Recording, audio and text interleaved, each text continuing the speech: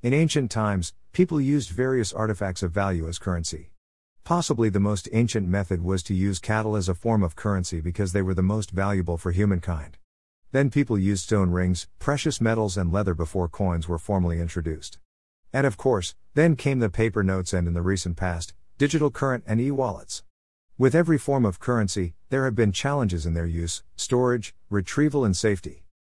Cash as an instrument for buying and selling a product or a service is slowly losing favor amongst people and governments. Thus, electronic transactions such as NEFT, RTGS, UPI and SWIFT have become popular methods of transferring money from one to another instead of using cash.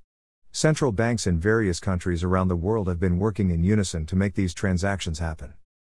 What's the future of digital currency? In ancient times, we did not have banks or regulators. People used the community as a witness of the transactions and legitimized them. In case of a dispute, the community took charge of resolving it. As trade and commerce have started happening across large geography and people and enterprises belonging to different communities, keeping the currency relevant and safe became a challenge. Also, governing the transactions became a challenge too.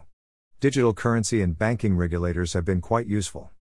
However, digital systems are getting hacked and thus, someone can get into my treasury or account and perform a digital payment from my account to a third party causing loss to me and granting benefits to someone else without my permission. Detecting such fraud and preventing the fraudsters from carrying out such unethical activities has not been easy. The world needs a safer and more secure method of moving money from one to the other. Moreover, the cost of transacting has to be such that the system is not only safe but efficient, quick, private and auditable. Thus, cryptocurrency has taken birth and we have many of them now: Bitcoin, Ethereum, Litecoin, Ripple, Dogecoin and some more. Many of these have been in great demand. While the nature of all cryptocurrencies is essentially the same, they vary in terms of the system architecture or the transaction methods and processes. Enterprises have started buying cryptocurrencies and are allowing transactions using them. Tesla has been an early adopter. Facebook is running a project called Libra to facilitate cryptocurrency transactions, though a lot of details are not available publicly. Expedia, Microsoft and many more are allowing transactions in crypto. What does IT mean for individuals? In a way, cryptocurrencies reflect the practices which were followed in the ancient times. These are completely private, recognized and governed only by a community. Like people in the community stood witness or a guarantee to a transaction in the ancient times, here the issuer has a transparent account called a blockchain which grants permission to the persons holding the tokens, or in simpler terms, passwords, to make a transaction and access them subsequently. Here the transactions are not only encrypted but they are unalterable. Governments and central banks do not have an oversight and governance mechanism yet.